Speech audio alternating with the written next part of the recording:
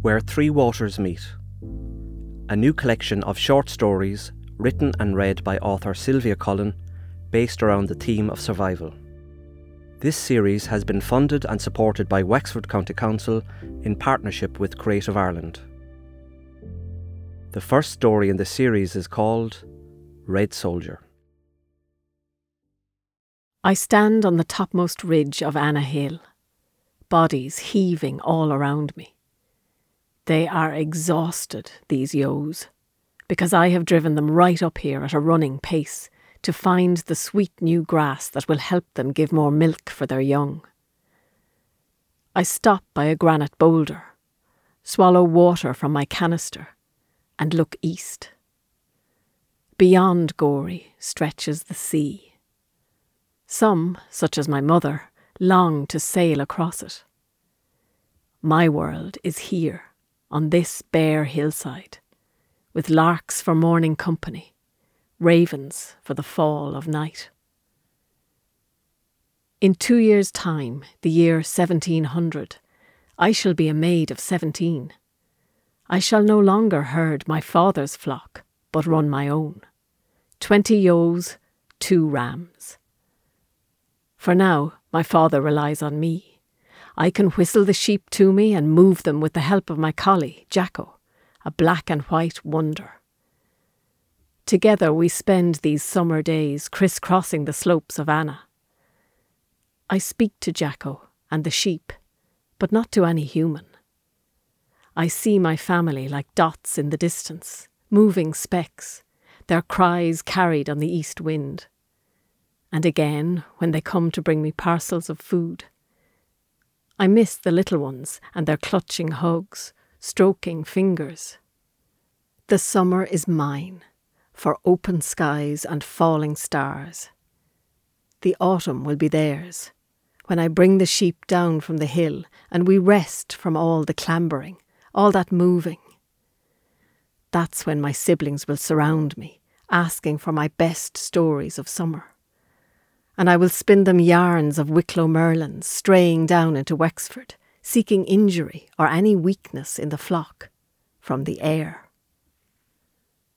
And my mother will dream her winter dreams of crossing the sea, and my father will kick the log falling onto the hearth and clench his jaw, thinking about the good price he must get for his flock. To feed his family, but more so to be able to gloat after the spring fair and say that he bet all round him for price. 'Tis I will give it to him to say, his one boast, guarding and minding the flock for him till that day. The ewes are tearing at the new grass. Heaven is here, ladies, I tell them. All except one. Grania Whale, I call her, on account of her proud look and she chawing away. She's a divil, making me swing my crook this way and that to grab hold of her and check her little hooves for foot rot.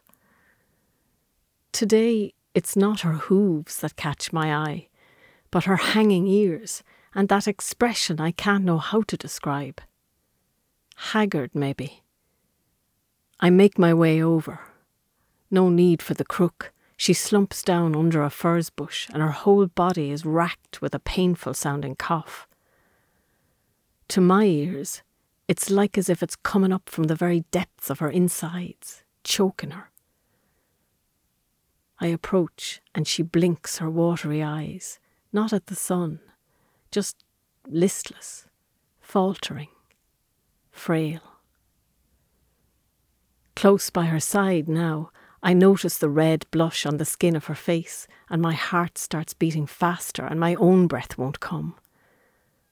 There now, spots on her ears, just like my grandfather described from his days as a herd for the O'Tooles.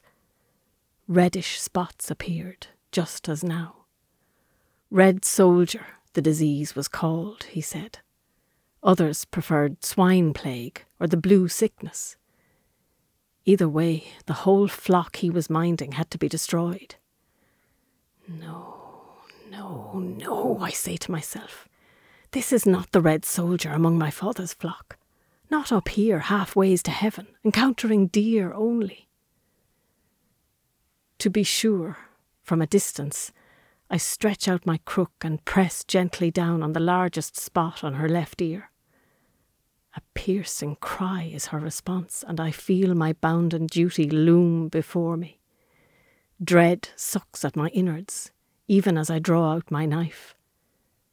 The brightness of her blood is startling. Arriving down at the cabin, the whole flock along with me, penned into the furthest field, I say the words, "Red soldier, the swine plague," and tell my father the sheep must be put to death. There are neighbours' animals close by.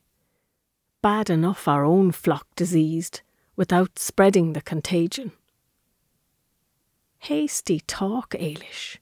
We've a few days yet. None of the rest showing signs? He eyes me, and I know who he sees. His own father. Killing is what must be done. You know it. I meet his eyes. You remember. He tells me he will sell, not kill. Sell and survive. I am to help him bring the flock to the fair in Gorey. We stand apart, drinking water. Having driven the flock before us, losing only one ewe on the road in from Hollyford. None of the rest are displaying any symptoms, yet. My father shows off his sheep to all comers, cautious, ruminating men. The Gorey fair is full of them. When I return from giving Jacko a drink at the water truck, a young farmer from Coolgraney is studying the animals carefully. 3 chaps and a 4th on the way, he tells my father, blushing. My insides warp. I overhear the haggling and the banter as I stand guard, and Jacko keeps the ewes moving so as they can be seen better. The young man waves his stick and shakes his head. Surely he will smell the deception. No, he's busy bargaining. My father stands firm, appealing to other farmers, beckoning his buyer from last year over, and the pair of them guffawing together. I'm picturing the face of the young farmer's wife disrupting my dreams as she notices the first sign of sickness. And then his children, their future lying dead in the field, their faces driving sleep from me for good. I feel the blood drain from my face as I circle the sheep slowly, muttering the words as I pass him. Swine plague, no symptoms yet. Don't. The Coolgraney man trains his eyes back on the ewes. He looks over at me again, giving silent thanks, just as my father transfers his stare onto me. The young farmer turns and leaves without a word. A few strides and my father is by my side, aflame with fury. Through clenched teeth he banishes me from Annagh and my family. Pointless trying to prevail against him. Cast out, I whistle to Jacko and turn uphill, leaving the muck and the stench of the fair behind. Not long after, I hear that he sold to a farmer from Monaseed. And when the flock expired one by one in the little 3-cornered field he brought them home to, the farmer turned up on the threshold of our cabin, and my father sent out Miles, my younger brother of 13, to listen to the abuse and despair of the Monaseed man, to have his ears filled with the bitterness of the deceived, and learn how his crook of a father had thieved. By day I walk the stony ground of Crochan, the southern flank, across from Annagh Hill. I run a large flock for a wealthy farmer from Ballythomas. Next year there'll be a pair of lambs of my own running with them.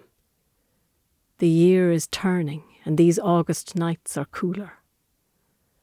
My eyes are drawn down to the base of the valley. I see our cabin, my mother by the door, my siblings, dots of colour scurrying about. I can see them all, but I may not be among them. For now I can only look in on them from afar, across the great gulf of the Wicklow Gap, The red soldier has condemned me to a life apart. A mere mile or two as the crow flies, it may as well be 50,000 leagues.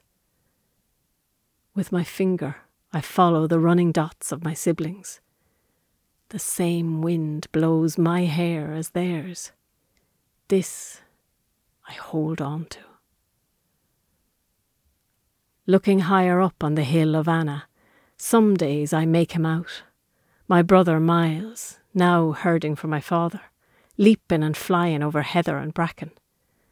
And we loiter, the pair of us, until the sun begins to set in the far west. And then I shake the embers out of the cow's horn I've been carrying and set my fire alight. And he answers me, lighting his, a different kind of red soldier. And I hold aloft one long branch of firs, waving the leaping orange flames back and forth. And over beyond, my brother responds, trailing golden tongues of fire across the night sky like a torque. And I am so far away, my voice will not carry. And I am so close by. I crook my finger behind my thumb and look through at the scarlet glow, searing it onto my mind's eye.